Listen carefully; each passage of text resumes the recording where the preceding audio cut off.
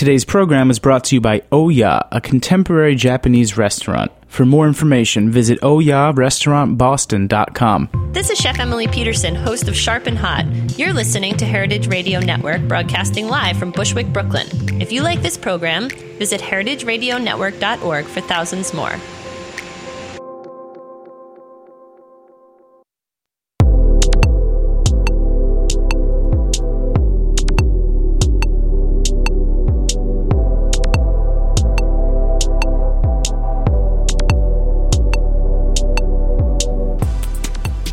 Hello, welcome to Japan Eats. I'm your host Akiko Katayama, a food writer and a director of the New York Japanese Culinary Academy, which promotes a deeper understanding of Japanese cuisine in America. We are broadcasting live from our studio in Bushwick, Brooklyn. This show is all about Japanese food and food culture. We see sushi at every deli and supermarket, but what is beyond sushi? We hear dashi ramen izakaya, but what exactly are they? Japanese food is still a mystery for many people, and I will try to demystify it in this program with my cool guests. And my guest today is Takashi Yagihashi, who is the owner of ramen restaurant Slurping Taro in Chicago and Ann Arbor, Michigan, and the best chef by Food and Wine magazine in 2000, and the winner of the James Beard Foundation Award for Best Chef Midwest in 2003 for his work at his French restaurant Tribute in Detroit. So today we'll explore his unique path from French chef to ramen master. Hello, Takashi. Welcome to the show. Thank you so much, Akiko-san. Long time no see. And you look great. Thank you. I have a great radio face. Oh, come on. So you're from Mito City in Ibaraki Prefecture near Tokyo. And when you grew up, did you always want to be a French chef? You know, when I was a high school student and I was very active, I did so many different things. And, I wanted to buy a motorcycle. I want to buy my new guitar. And because I had a rock and roll band and when I was high school. Oh, wow. So I'm always run out of money. And that's why after the high school and came home and, I started work, neighbor's restaurant. But, I never wanted to be a chef. Oh, wow. Yeah, just I thought, that time is, 60s, 70s. All the chefs at the restaurant are so mean. They're going to throw the knife. And, I thought they are totally mean animals. Okay. And so you studied interior design. Mm-hmm. So there's like a completely different direction you headed. Yeah, and the same things that I graduated high school, went to the design school in Tokyo, and I was working at a restaurant and because I needed support because, I was party animals and, chasing the girls all the time. So I needed to make money. Then I was cooking there and when I that time. Yeah. What kind of restaurant did you work at? I cooked at all different restaurants and Japanese, Korean grill restaurants and Kappo, that's the small counter Japanese food restaurants and, it's, I think like that. Yeah. So, but, you could have worked at somewhere else, but the food must be something for you, sounds like. Yeah, and my father passed away already 25 years ago. He was always wanted to have good food because he loved drinking. So, both my parents works and my mother came home sometimes late. Then my father said, hey, Takashi, let's go out, have a dinner. Then he took me some, always he choose a nice restaurant. It's not fancy, but food is always good. Then he said, oh, I'm starting drinking. You order anything you want to eat. I think that's time started I'm interested about food. That's great. And but eventually you decided to come to the U.S. So how did it happen? Yeah, so basically I was curious George, like a small monkey. It's always curious about everything. When I grown up in United States, America was a dream country. I love Hollywood movies. And when I was kids, I started reading about O. Henry's and O. Noble and Great Gatsby was one of the favorite stories, and music, Allman Brothers to, all different American band. So American pop culture was very, very favorite to my thing. So, I wanted to come to United States, stay only 2 years, and I was planning to go back, but I'm still here. Wow, so lucky for this country. Oh, come on. Oh, thank you. But I heard that you were kind of invited to this project, which is to open a Japanese restaurant in Chicago by someone you worked for in Japan. Right, that's true. So I have some knife skills, not great, but I have some experience in the restaurant.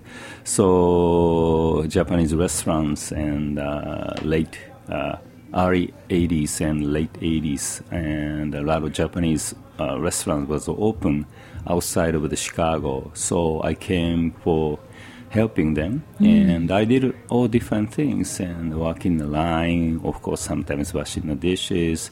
I did a sushi helper, and just I need to get into the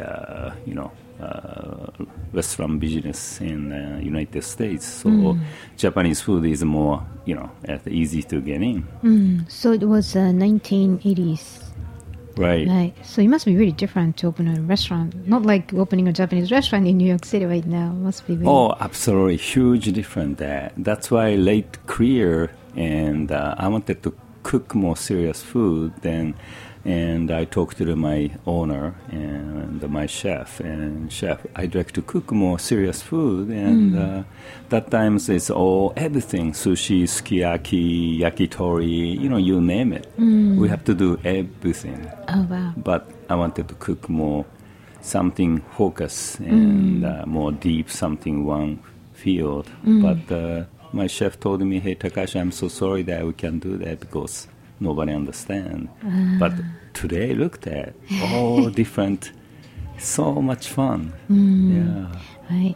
Well, that's wonderful. But it, in a way, it turned to be a good opportunity because now you're learning something else, which happened to be French. So, that's what I say. And after I conversation with my chef, and that time was starting that some chefs are getting to get spotlight, and especially French chefs. So that's why I feel, okay, maybe I should have started cooking French food. That's why I'm getting to the French food. Right. But how did you train yourself in French cooking? So, after the, several years I was working Japanese restaurant, then my boss was so kind, and he introduced to the other Japanese chef. His name is Yoshi Katsumura, and late 80s he was totally superstar, and his very unique approach is he used that all Japanese ingredients, fish and vegetable, and the Japanese plates. Oh, wow. And he cook traditional French food.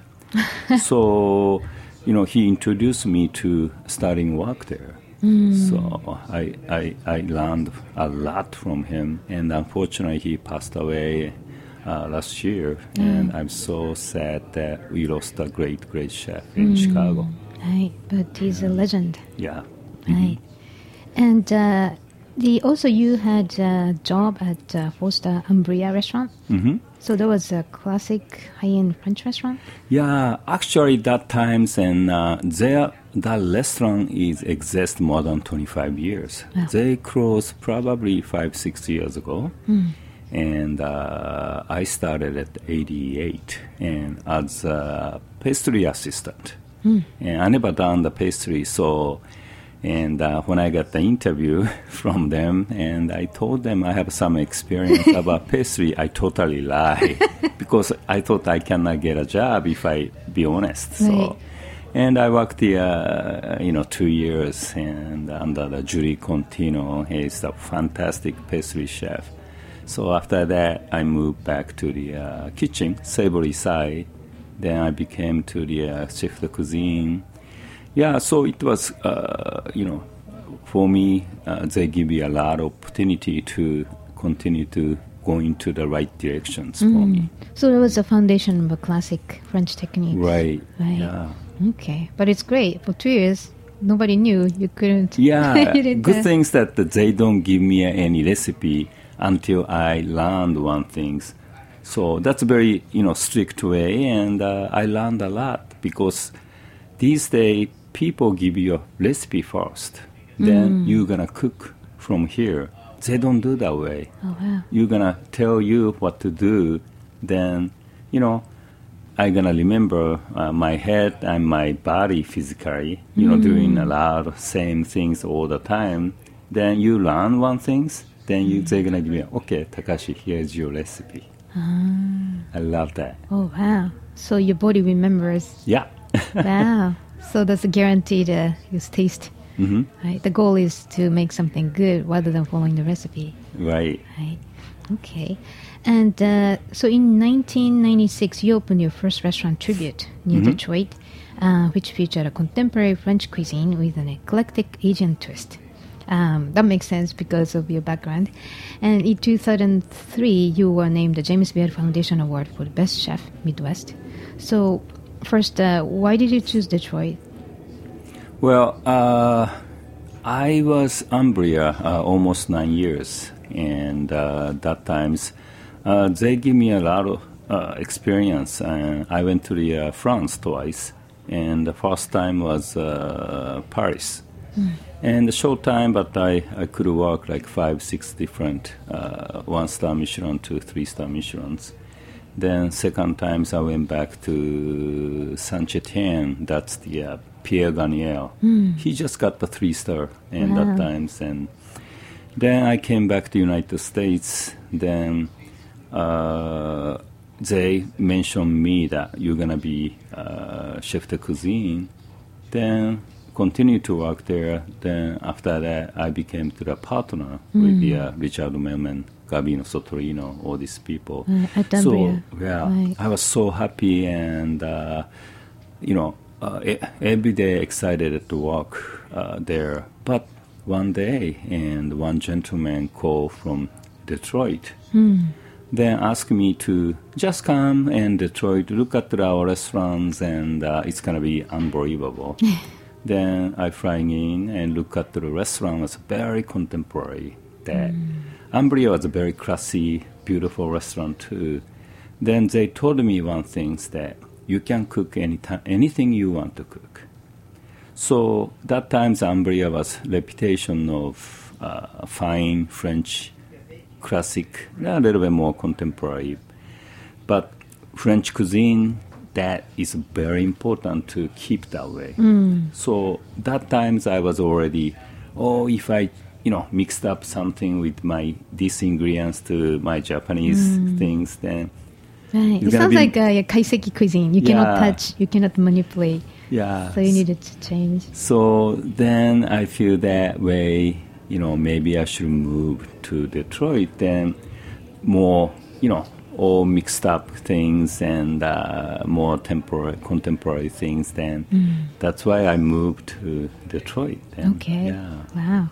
And then, your style was known for combining French, Asian, American cuisine. And so that can be seen as fusion with some negative connotation if you don't see the actual dishes. So how did you differentiate yourself from a fusion chef?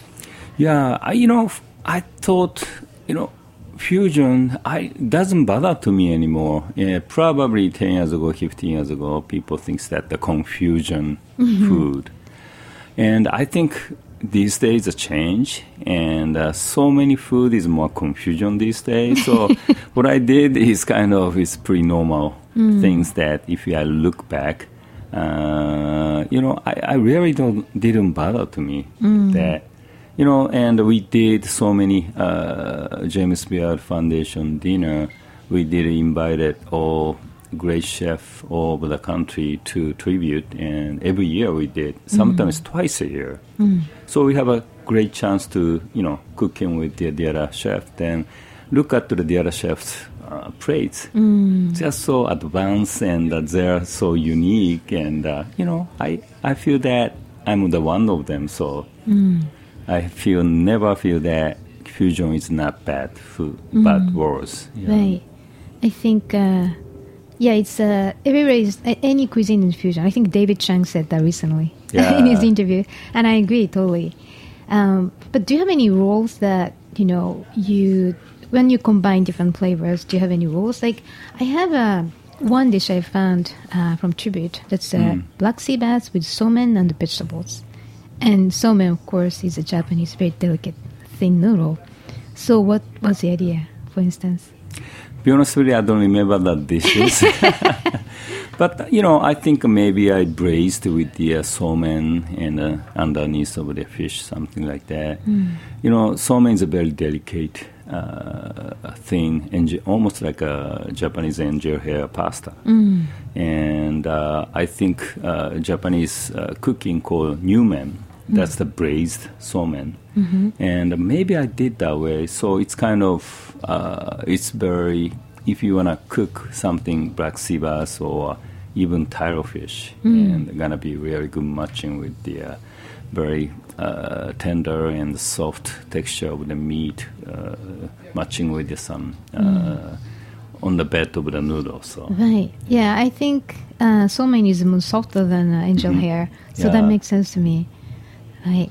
Okay. And actually, I interviewed you for an article in 2004, and you said Japanese cuisine is based on the formula of addition, and French cuisine is based on the formula of multiplication. So what do you mean by that?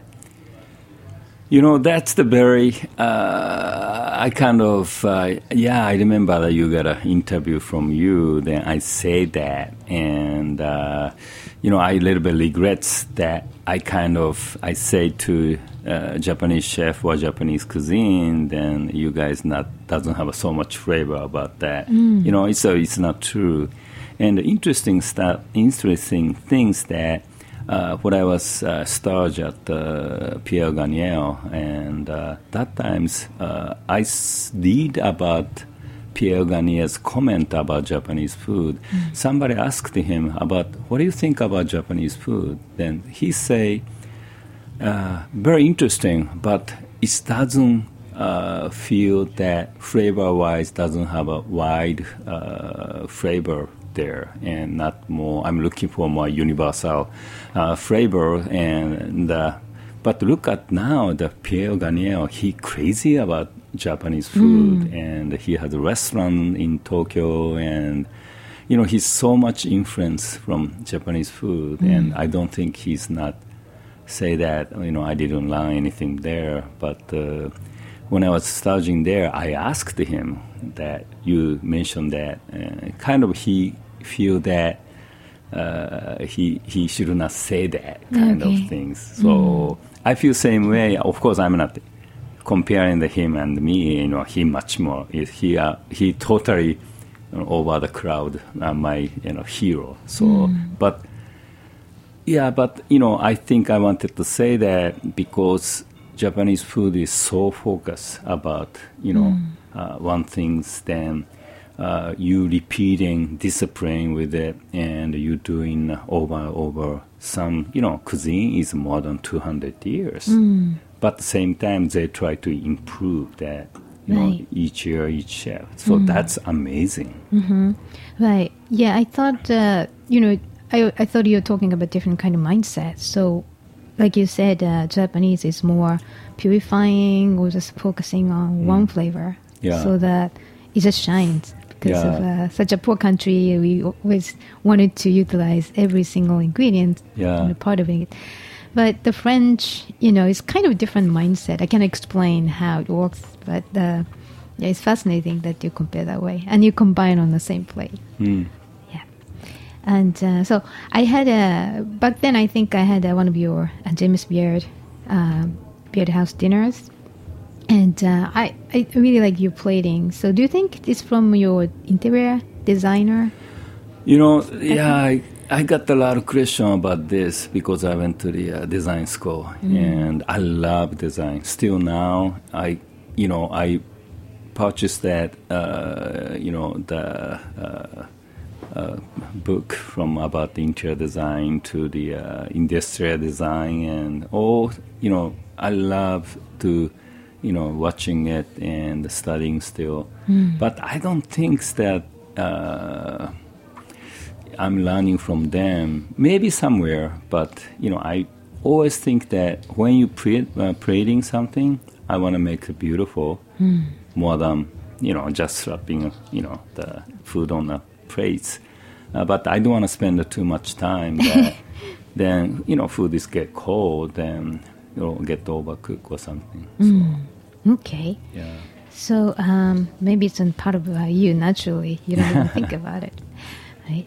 And in 2005, you left Tribute and you opened Okada in Las Vegas, where you created a contemporary Japanese menu influenced by French cuisine.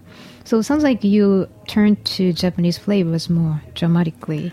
Right. So each restaurant I moved on, then I'm getting more Japanese. More Japanese. Yeah. Right. Why is that? I think it's more interesting about Japanese ingredients and technique that, and I just cannot stop that going to that directions.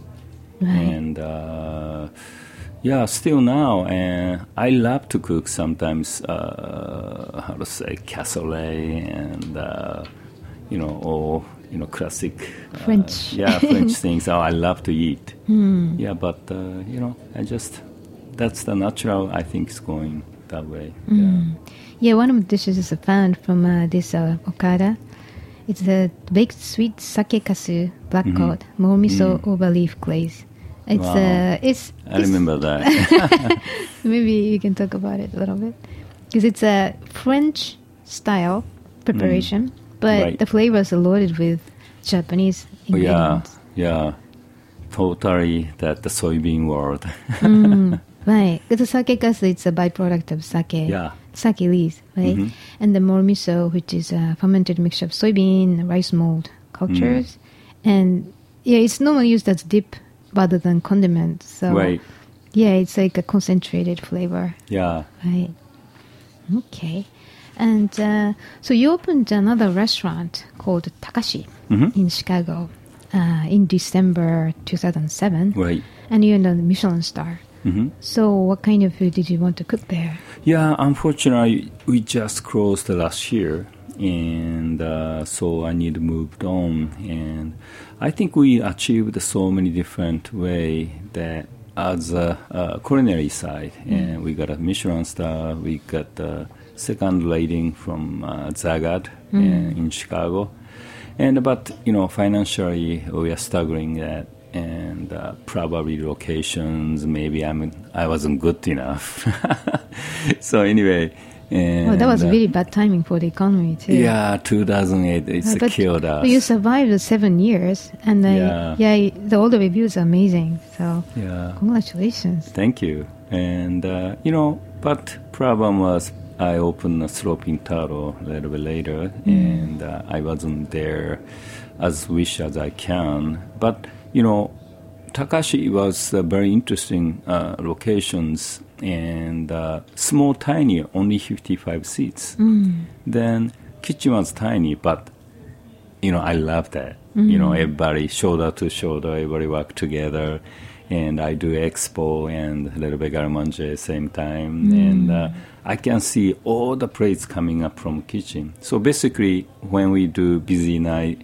120 people and 130, and I checked all the plates. Nothing like gonna pass me without I seeing it. So it's very hands-on and Personal almost. yeah. But what we didn't do that one things like Okada, like a Tribute, like Umbria. I didn't do that. Is one components, two components less. And try to get best ingredients we can get that day, but more simple and straightforward food, and not how to say shortcut, not Right. shortcut. But So it sounds like another step towards Japanese, pure Japanese Right. cuisine. Yeah. Mhm. Right. Okay. Wait. So we'll take a quick break here, and when we come back, we'll talk about Takashi's ramen shop, Slurping Taro. So Okay. please stay with us. All right. Today's program is brought to you by Oya, a contemporary Japanese restaurant. Chef Tim and Nancy Cushman opened Oya, a contemporary Japanese restaurant, in March 2007. Since opening, the restaurant has received numerous accolades, including Tim being named Best Chef Northeast by the James Beard Foundation in 2012. Oya was named by the New York Times food critic Frank Bruni as the #1 new restaurant in the United States in 2008. Oya is a contemporary Japanese restaurant located in an almost 100-year-old fire station in the historic Leather District of Boston. The menu is izakaya style, which consists of a variety of small plates and is designed to encourage exploring a variety of flavors throughout the meal. The extensive menu includes creative nigiri-style sushi and sashimi, as well as a variety of cooked dishes like luxurious wagyu beef, kurubuta pork, and poulet rouge chicken. A chef's tasting menu, or omakase, is offered and consists of 17-plus courses. A grand tasting menu is also offered, consisting of 20-plus courses, most of which are designed exclusively for that menu. An extensive list of premium sakes, shochus, and Japanese whiskeys are served. For more information, visit oyarestaurantboston.com. Welcome back. You're listening to Japan Eats, broadcasting live from a studio in Bushwick, Brooklyn. I'm your host Akiko Katayama, and my guest today is Takashi Yagihashi, who is the owner of Japanese noodle restaurant Slurping Taro in Chicago and Ann Arbor, Michigan, and the winner of the James Beard Foundation Award for Best Chef Midwest in 2003 for his excellent job at the French restaurant Tribute in Detroit. So, in 2009, after cooking French-Japanese cuisine at the fine dining restaurants, you opened the Noodle by Takashi Yagihashi, a quick service restaurant at Macy's in Chicago, which was named one of the 5 best noodle shops in America by Bon Appetit magazine. And in November 2011, you opened a Japanese-style ramen house called the Slurping Taro, and it's a major shift from fine dining restaurant. So why are you so passionate about noodles? Oh my gosh, this is a big mistake I made in my life. But, when I was kids, and I was a little bit weird kids, but I played baseball, and when I was kids, every day, I wanted to be a major league baseball player one day. And, practice usually finish 4 or 5, and my mother doesn't get home until 7 or 7:30. So my house and my school is not far, and I was living in a big city. So when I coming back to my home and walk by so many different restaurants I have to walk through. Then ramen shop is right there. Then I know that I'm too hungry to wait my mother came home. Right. So most of the time I eat ramen or some snack. Then I eat the dinner again. So I remember that, so much great flavor and miso ramen, Sapporo shio ramen like that. So basically, noodle ramen is my soul food. Then that's why, my mind is set up there. So, as we've been talking about how you've been shifted more towards Japanese. So maybe noodles, ramen, these are kind of your symbolic act of cooking Japanese? Yeah. So interesting stuff that Takashi Restaurant, fine dining, and I did that, published a cookbook, my Noodle by Takashi. Then my server came to me, hey Takashi, why you didn't do that Takashi cooking book? Then you made it the noodle book. And a lot of customers ask me, hey, where is your noodle dish in Takashi Restaurant? We don't do nothing. Then we have not busy Sunday brunch every Sunday because my locations, so many good restaurants do very casual Sunday brunch.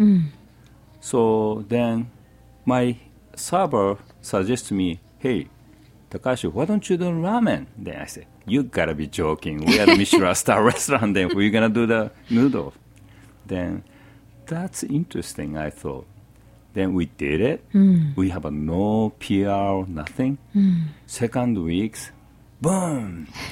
Holy cow. But what I started it was everything almost handmade. Noodle. Wow. I used the pasta cooker, pasta machine to make everything, from scratch. Wow.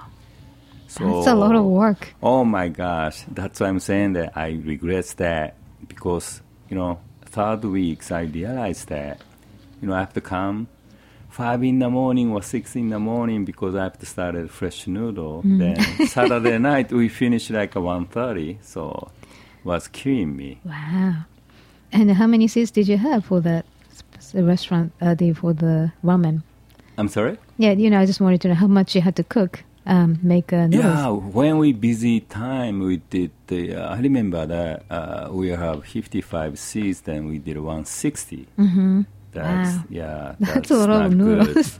Then people get started mad because, stupid ramen, they have to wait like an hour to get, so. Wow. Okay. So now you have officially a sloping turtle. Mm-hmm. So what is the concept?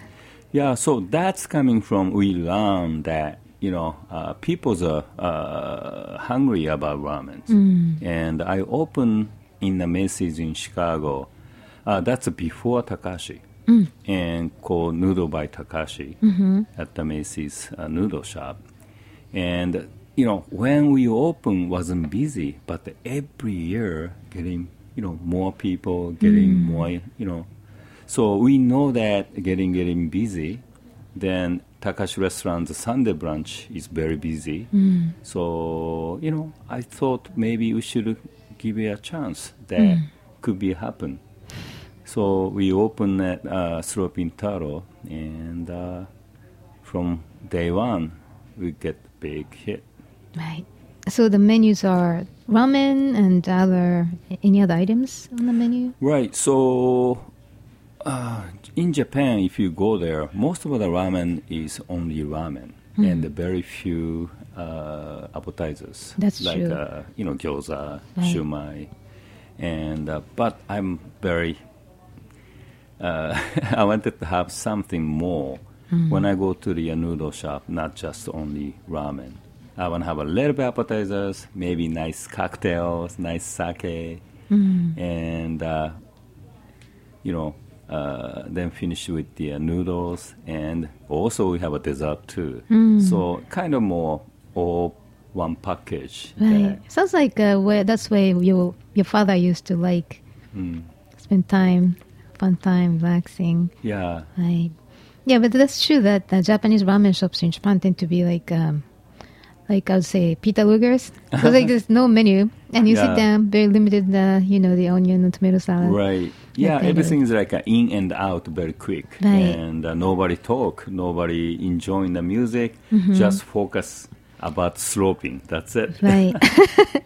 Okay.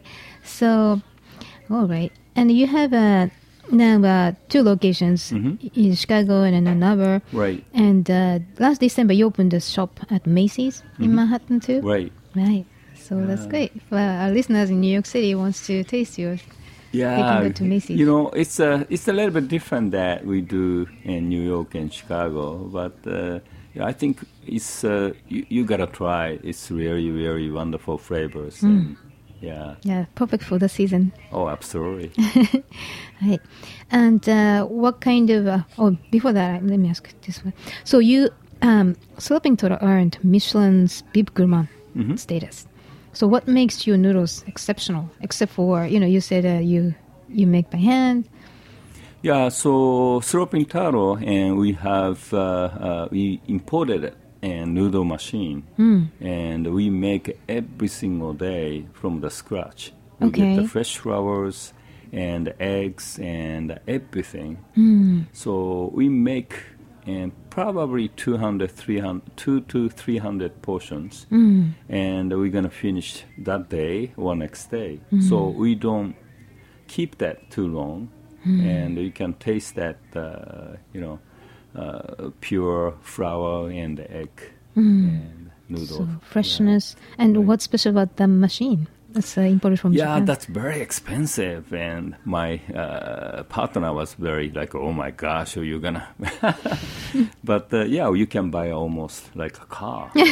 Really? Yeah. Wow. And only I have a fear is if break down, then what are we gonna do? And it takes a time to get parts and all these things. So Right. I cross my fingers. Still, it's more than almost 4 years, never happening yet. Oh, wow. Yeah, Well, that's of course, why it's we take care of the expensive. very maintenance. Right. Yeah. So it's a very, I don't know, it's a very special, even special in Japan too. That machine is from, Yeah. Uh-huh. wow, hard to imagine. Wow. Okay.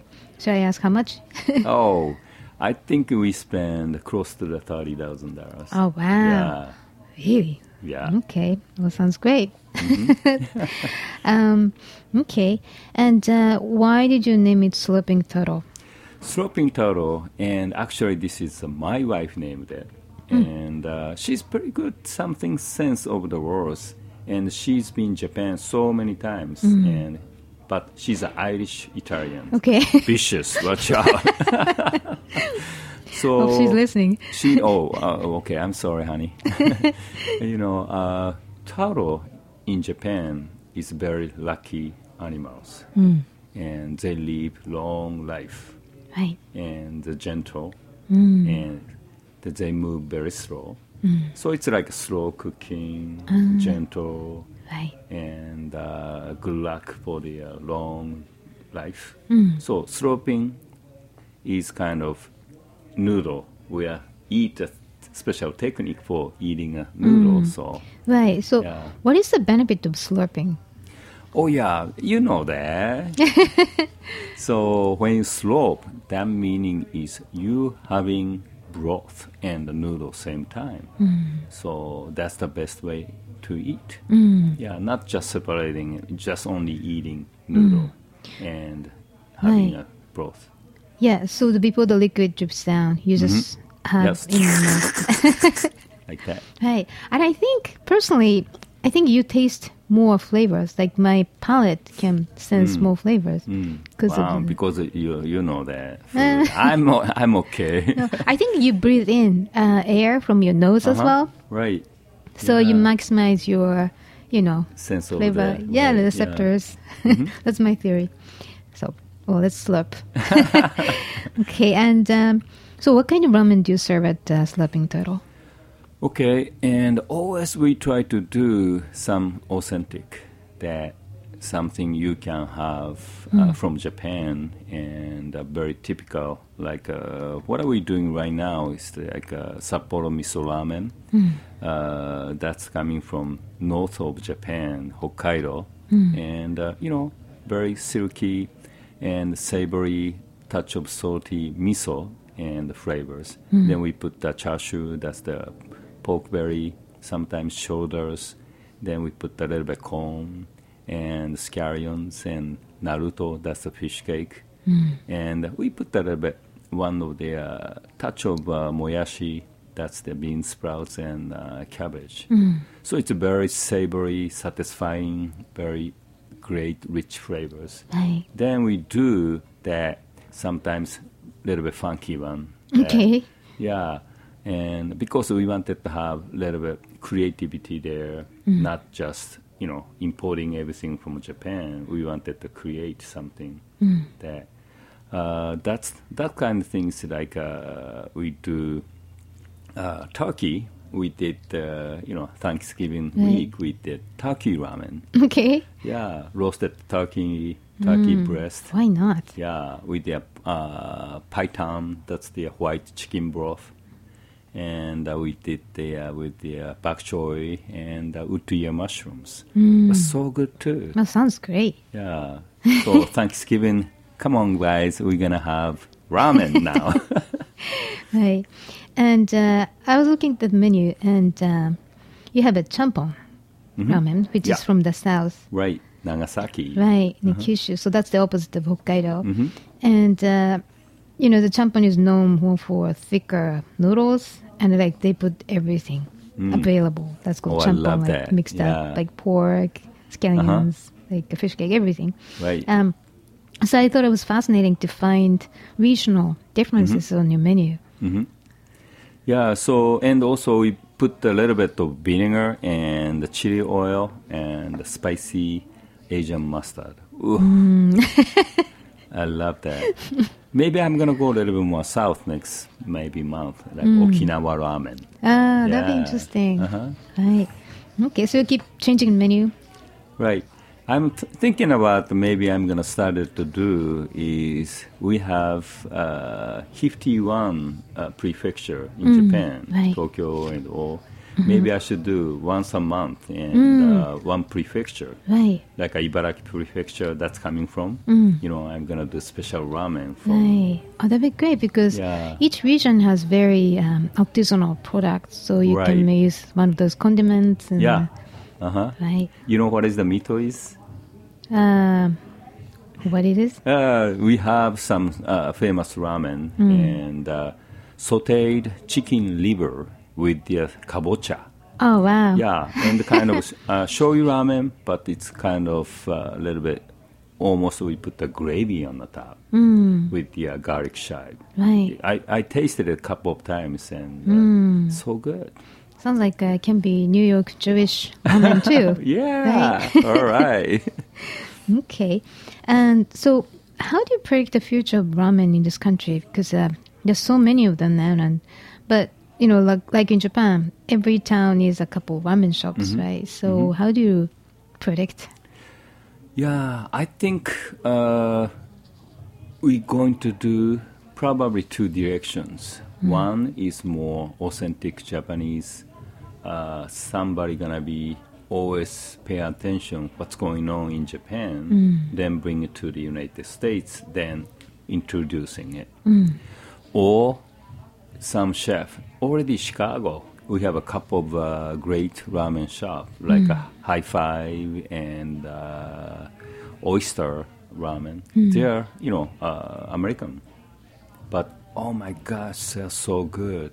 They're creating American mind, American cultures. And it's not Japanese style, but I love it. I love it. Yeah. So, interesting. Yeah, that kind of a two different way. Right. Yeah. So it's like a sushi now. Yeah, like really serious, and the price range changes. Right. And I really like the idea that, you know, 51 prefectures, and that's the ultimate feature of really special Japanese flavor ramen.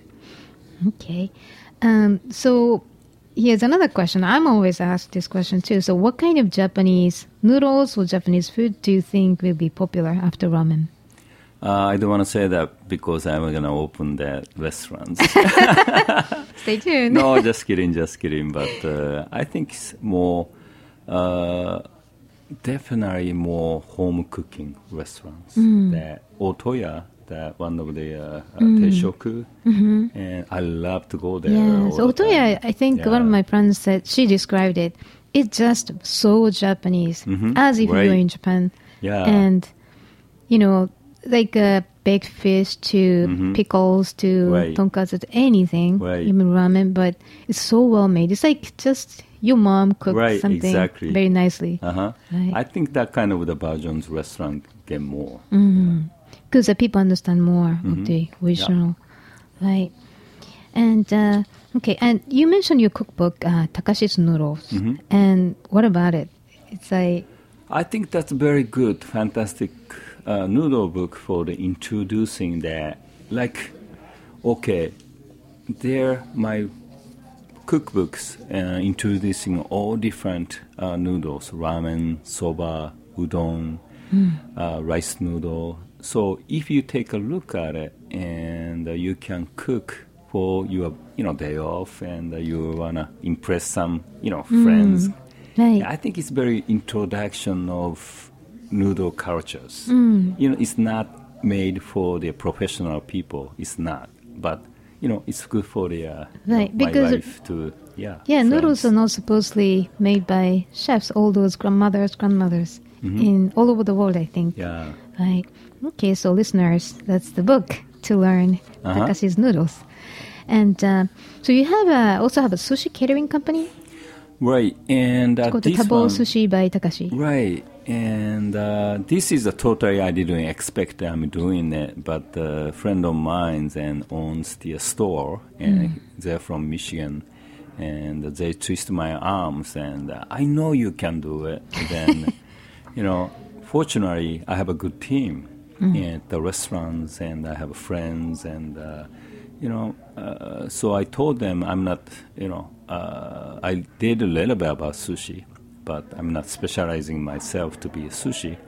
But, my team and my friends, and okay, let's do it. And that's why it did happen.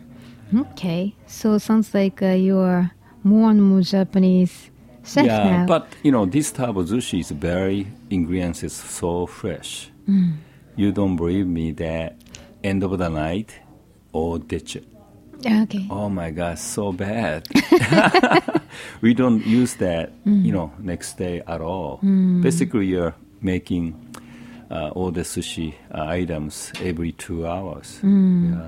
So end of the night, we don't sell. Goodbye. Right. Or you eat in the kitchen. Right. And so as we have talked, in the last 10 years, you changed the focus and the style of your cooking really dramatically from fine dining to, Right. The casual Japanese street food. So what's special about cooking street food compared to fancy food? It's so interesting that because the street food is, of course, it's not pretentious. And I think everybody has a different level. My kids, they're very genuine, good taste, good palate, because they're so young and they understand that some difference of the salty or sour or however. Everybody getting a little bit old, and we pass that kind of freshness of the palate. But if you show that some restaurant doing it, and they're doing some unbelievable things, but that makes my kids make them wow fact? Maybe not, because difficult to understand. If you want to be, for example, if you go to the New York has so much great museum. If you see some artwork, it's so complicated. If you don't understand so much, doesn't make you cry or doesn't make you emotional. I think food is almost same. If you don't get it, you don't get excited about it. So street food is very straightforward. You understand so many things. Emotional and triggers your emotions, memories. You remember that. Right. Some restaurant when there, 2-3 plate was so amazing, but some of the other dishes, I don't get it. So doesn't get my emotion doesn't kick in. That kind of things. So that's why I love home cooking and I love street food, because street coming to you make you cry sometimes. Right. Okay. That's great. So thank you for joining us today, Takashi. Oh, thank you for having me. Well, please come back. Okay, I will. So if you would like to know more about Takashi's restaurant, listeners, please visit slurpingturtle.com. And if you have any questions or comments about the show, please contact us at heritageradionetwork.org. And by the way, we recently launched a beautiful new website, so please visit our page, Japan Eats. And Japan Eats is live at 3 p.m. on Mondays and always available at heritageradionetwork.org, iTunes, and Stitcher podcasts. And today's show was made possible by Corinne, and our engineer is the Jack Inslee. I'll see you next week.